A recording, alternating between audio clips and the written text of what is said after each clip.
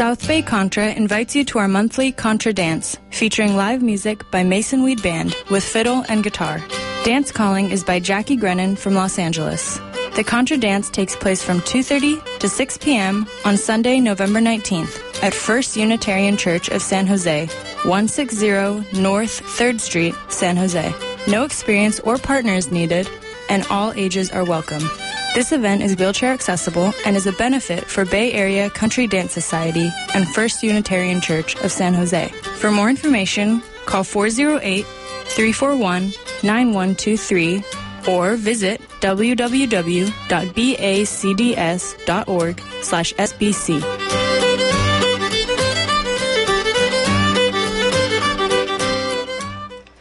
And you are listening to 94.1 KPFA and 89.3 KPFB in Berkeley, 88.1 KFCF in Fresno, 97.5 K248BR in Santa Cruz, and online at kpfa.org. The time is 3:31. We return to Jack and Nina. Well, Jack minus Nina, unfortunately. Nina is plagued by some sciatica. We had hoped that she'd be able to come into the studio for this today, but unfortunately she was not able to come. I want to open with a couple of announcements, or three of them, because I may not be able to have time to make them, or a few announcements, on next week's program. One is the grief we all feel for Lateef Harris, who died on Sunday, October 15th. I'll have a little more to say about Lateef on a future show. But the announcements I want to make. Julie Rogers and Jean Burson will be reading at Burden Beckett, 653 Chenery Street in San Francisco, Monday, November 6, 7 to 9. And there's a open reading that follows the poet's reading. Julie Rogers was the wife of David Meltzer, and there'll be a tribute to David Meltzer on Sunday, November 12th, from 3 to 5 p.m. That will be at San Francisco State University campus in the Humanities Building, 133. And I'm sure you'll be able to find it if you go out to San Francisco State University. Reading that day will be Clark Coolidge, George Herms, Jack Hirschman, Marina Lazara, Michael McClure, Julie Rogers, Jerome Rothenberg, and Sunny Lynn Thibodeau. On recording will be Diane DePrima and Lawrence Ferlinghetti. I'm sure it'll be a very fine event. Tribute to David Meltzer, 3 to 5 p.m., Sunday, November 12th. And on Monday, November 13th, there will be a celebration of the new edition of Jerome Rothenberg's Technicians of the Sacred. That will be at City Light Books, 261 Columbus Avenue in San Francisco, Monday, November 13th at 7 p.m. It's a wonderful collection. I'll be doing a show about it, I'm sure. And it's got all kinds of stuff. And Sagi and I will be there. Jerome Rothenberg will be there. Ivan Arguelles, Michael Palmer, Al Young, Andrew Shellen, and Eleni Stekopoulos. A whole bunch of people to celebrate this wonderful reemergence, revision of a marvelous and significant book of the 20th century. Now, Nina didn't leave us high and dry. That would be completely unlike Nina. And she has some things she's going to be telling you and reading you, and they're coming up right now. These are some poems I've written over the years. I'm going to begin with seasonal poems. One about autumn. Autumn flames into being so quietly that it feels like summer, with just a yellow streak on the tall stalks, the trees thinning so slightly. You want to hold on to summer, its fruits and flowery lushness.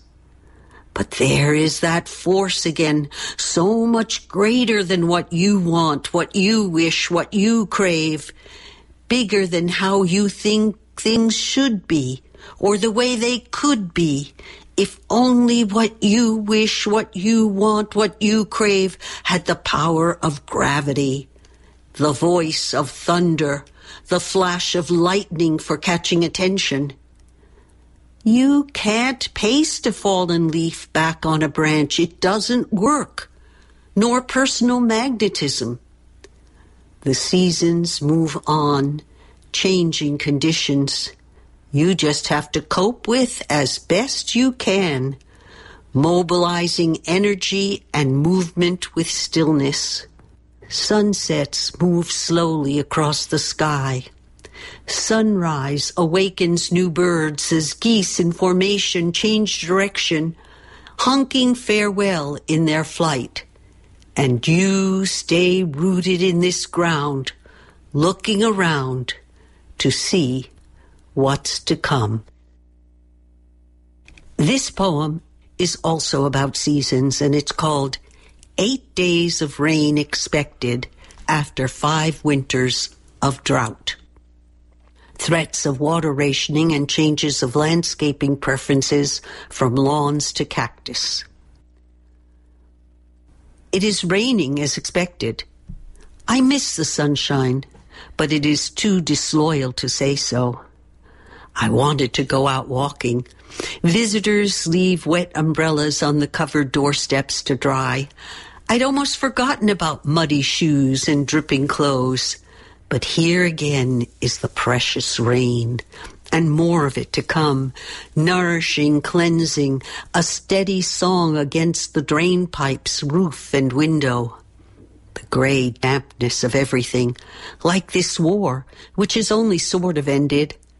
Our own dead begin their flight home.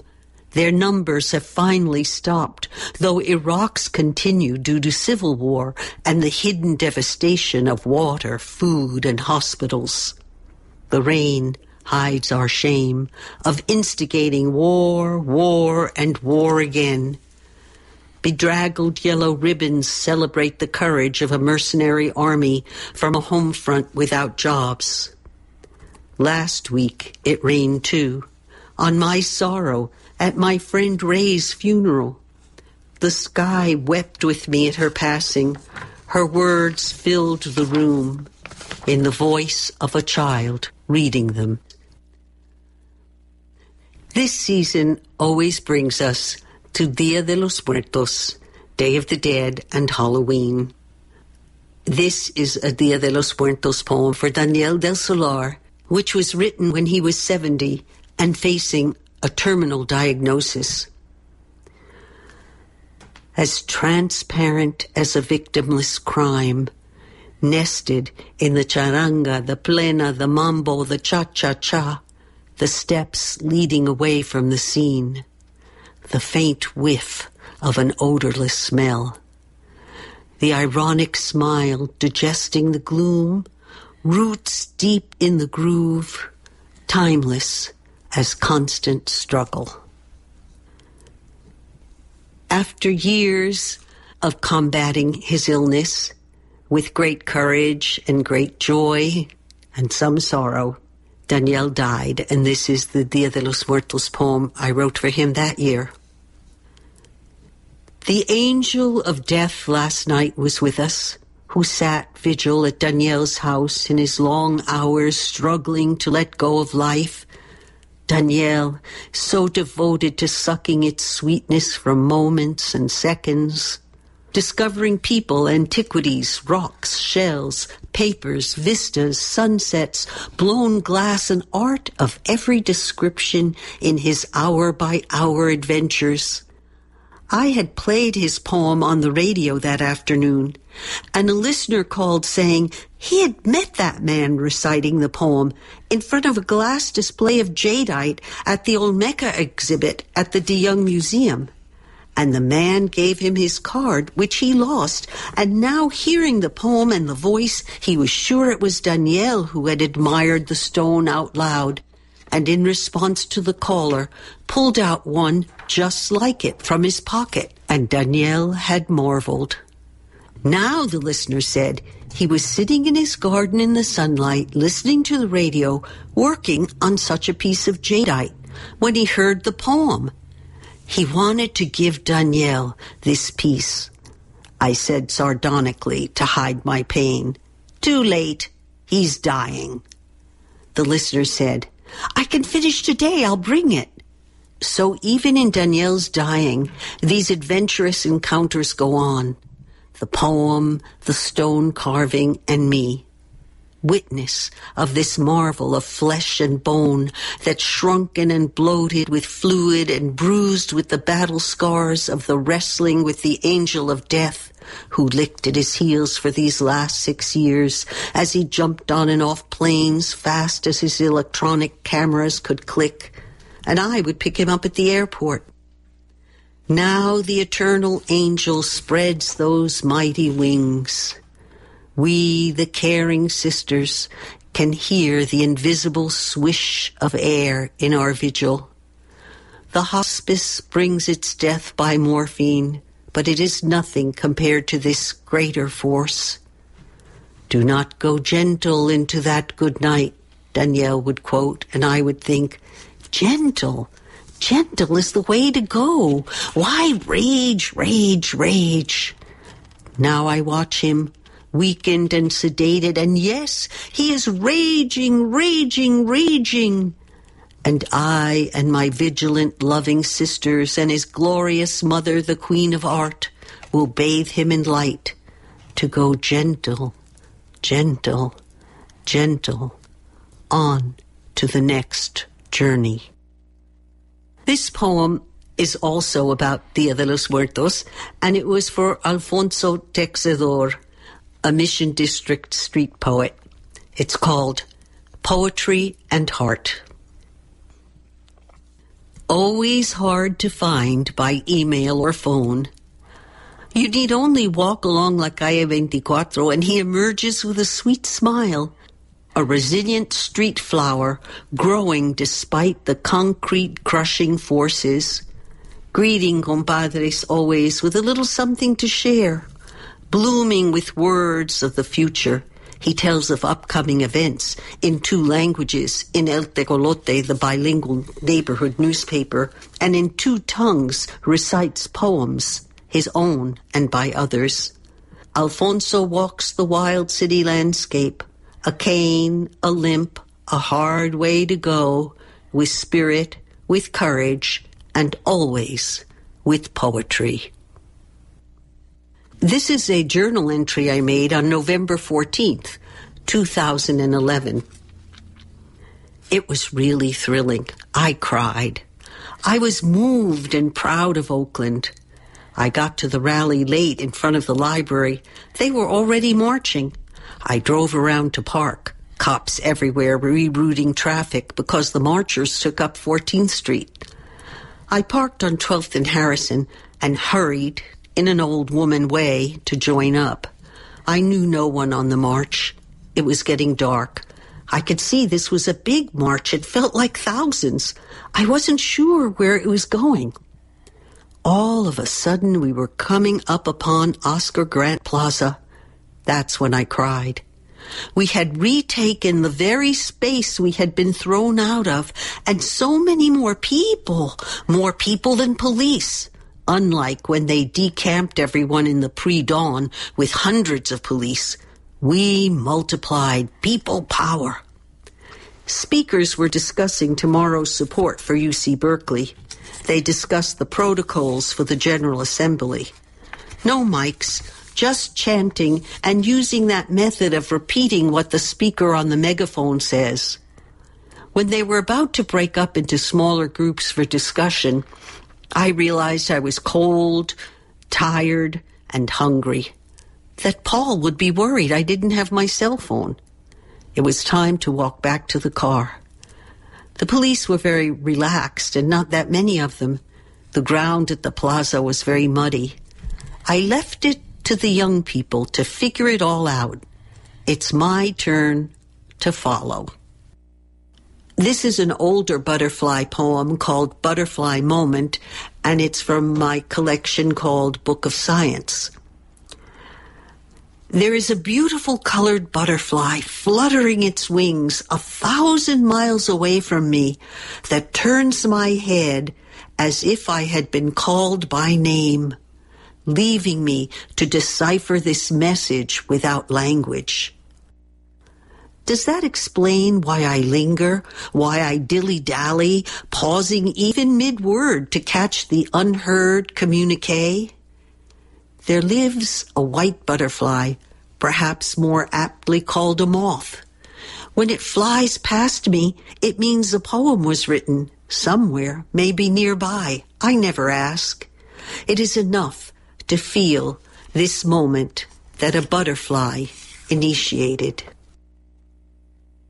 This next butterfly poem was not by me, but by my friend, the late Francisco Alarcón, and this is his own English version of the poem. No, the butterfly does not know that she will be a butterfly. She only knows that she cannot account for this feeling that makes her wriggle blindly, touching the walls and finding a window in her cocoon. Oh, how she unknowingly grew in there. No, the butterfly didn't know that before she'd been larva. She simply extends her wings and beautifies the space, initiating endless events across the universe. And with open eyes, she dreams. Francisco Alarcón. This next poem, in fact, these next two poems are so recent, they were written at dawn. Smoke. When the 64 fires fried the California air, throat dry, coughing, eyes smarting, vision blurry, you could see across the street, but not beyond. Our beautiful world, a foul, charred disaster. Firefighters and women prisoners, joined by volunteers from other states and regions, fought the burn that climate deniers flamed. End of October, beginning of November. The veil lifts. Spirits come rushing in over the tumbling walls. The jubilee begins. The living and the dead drop their fear, building altars of memory beyond the grave burial mounds. Art erupts in a blast of imagination, and the cover of darkness breaks down the separation of what is living and the love that never dies. This is the very first autumn poem I ever wrote. It's called Autumn Love Poem, and it's from my first book, Heart Songs. Autumn Love Songs. Love day through the park of fallen twigs and leaves, autumn brightness as crisp as curls yearning to be free, autumn falling on us. I will watch some seasons change with you in the subtlety of Northern California's climate, gentle as its fog. Changes, soft and slow. Love's heart opens with the redness of apples ripe on backyard trees. Eve eats of the apple, and so does Adam. Autumn's serpent entwines us. I stand on summer's storehouse, harvesting the joy, the beauty, and the timeless pleasure of knowing you. These next two poems are octos.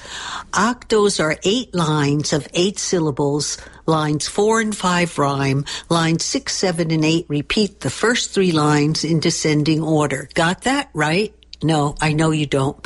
But just sit back, listen, and I hope enjoy. The first one is called Octo, Impatient Daffodil. The impatient daffodil bursts into bloom under the street lamp, flowering in winter instead of heralding spring's arrival. She hints at problems of survival, flowering in winter instead into bloom under the street lamp. The impatient daffodil bursts. The second octo is called Healing Plants. Healing plants. Being with plants, among them. Can you feel them? Feel what they say to you, with you, inside your heart? Telling of their secret code. They say it simple, say it pure, to you, with you, inside your heart. Can you feel them? Feel what you say to you, with you, inside your heart? This is my newest butterfly poem. It's called Butterfly Song, but because of my cold, I won't sing it. Maybe next month you'll hear it with music. Butterfly Song. Oh, the butterfly, as she ages through the stages of her life, growing wings now, she is flying. She was dying, then born anew. Oh, the caterpillar, as she ages through the stages of her life, growing wings now, she is flying. She was dying, then born anew. Jack, I want to congratulate you on your new book, Grief, published by Sagging Shorts. I've been reading it and I'm enjoying the literary and vicarious adventures I go on as I read Grief. I never know what I'm going to encounter next as I slide from the lyrical to the experimental and challenging to the tenderly heartbreaking and even funny and mind-boggling, all happening in one sitting. Putting it down with a bookmark to know where I was, because you never know how it ends, except that you do. The book Grief by Jack Foley also contains a CD, and we all know how exciting and deft he is with spoken word. I mean, we listen to him happily and weekly. I will be making what I think of as my first open heart appearance soon. That is, my first poetry reading since heart surgery. The reading will be with the Revolutionary Poets Brigade poets. The reading will be on Sunday, November 19th at the Howard's Inn Book Fair in San Francisco from 1:30 to 2:30 p.m. The Howard's Inn Book Fair will be held at 1125 Valencia Street in San Francisco. 1125 Valencia Street in San Francisco. The Revolutionary Poets Brigade's new anthology, Overthrowing Capitalism, Volume 3, edited by Jack Hirschman, Aggie Falk, and John Curl, will be available. I will be reading along with Manad Badahan, Lincoln Bergman, John Curl, Carol Denny, Rafael Jesus Gonzalez, Martin Hickel, Gary Hicks, Jack Hirschman, Sarah Menifee, Gregory Pond, Brenda Cantanilla, Angelo Sakis, Kathleen Williams, Mario Abril Zanetti, and Andrina Zawinski. That's Sunday, November 19th from 1 to 2:30 at the Howard's Inn Book Fair in San Francisco. If you're there, be sure to say hello to me. Thanks. Be well. And that was our own Nina Serrano. Thank you, Nina, and thank you for the good words said about my new book. I have to make a couple of corrections. It isn't called Grief, it's called Grief Songs, and it wasn't published by Sagging Shorts Press, but by Sagging Meniscus Press. There is a difference. But thank you. And on the phone, she said, I'm going to talk about your book. You should read something from it. So I'll just read a poem from it. This actually is also in the Cafe Review. Yahrzeit, June 27th, 2017, for Adele. It is what the Jews call Yahrzeit, a year since your death. The word stings. If you retain any consciousness of the world, you know that I have found a new love. She has been a wonder and a comfort in my grief for you. I think you would have liked her and mothered her. Going through your dresser drawer as we attempt to find room for her things, she found a fancy, almost comically sexy garter. I had forgotten it, but recognized it immediately. You wore it only once, on the night of December 21st, 1961, our wedding night. You kept it, as you kept many other things, for all these years. How we formed each other. how we treasured each other's hearts. If the stories are true, you may be in bliss while I find my way through this quivering wall of sorrow and tears and love. My first love, my dear first love. It has been a year. Has it been a year? Yarzine. Your ashes remain in the vanishing morning light. For my late wife, Adele. And a listener phoned and wanted to get correct information about the tribute to David Meltzer. I thought I'd announced it, but she wanted to know where it is. The tribute to David Meltzer will be 3 to 5 p.m. Sunday, November 12th, and it will be at San Francisco State University campus in the Humanities Building, number 133. It's an odd place to have it, but that's where it is, at the San Francisco State University campus, Humanities Building 133. I guess you go to the San Francisco State University campus, and you will be able to find the building there. So, I got something else in the mail as well, along with the Cafe Review, and that is Persian Pony. It's a new book by Michael McClure, and it's just out from Ecstasis Editions in Canada. He's quoting, the title comes from Garcia Lorca, 1,000 Persian ponies fell asleep in the moonlight plaza of your forehead, while through 4 nights I embraced your waist, enemy of the snow. The first poem in the book. I don't know that anybody else has read any of this on the radio as yet. The soft new soul, with its capsule of masks, tender and quivering, ascends into matter. And here I am, breathing the old air, the ancient breath of star formation. Everything is past understanding, without inspiration and fearlessness. It's a small white dog on a leash, mindlessly waiting in the wreckage of suicide wars. Like used T-shirts and munitions, the surface of this strata also covers itself in concrete bridges and airports. But we know that, and our pulse speeds in the psychosis, yearning to be free. And this is freedom and liberation. That's from Michael McClure, and I'm going to close with a poem by a poet who's perhaps more or less forgotten these days. Good poet, Josephine Miles. It's called Goodbye. Did I make you angry? Said Jim the professor to Daphne, the 4-year-old child. She said nothing. Please accept my regrets, said Jim the professor to Daphne. She said nothing. I've got to go off to class now, said Jim, astride his bike. Won't you say goodbye? She said nothing.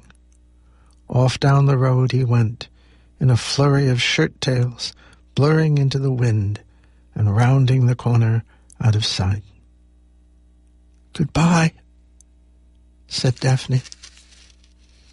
Thanks to Ed MyQ for alerting me to that poem, and thank you all for listening. Thanks, Erica Bridgman, for making it all possible.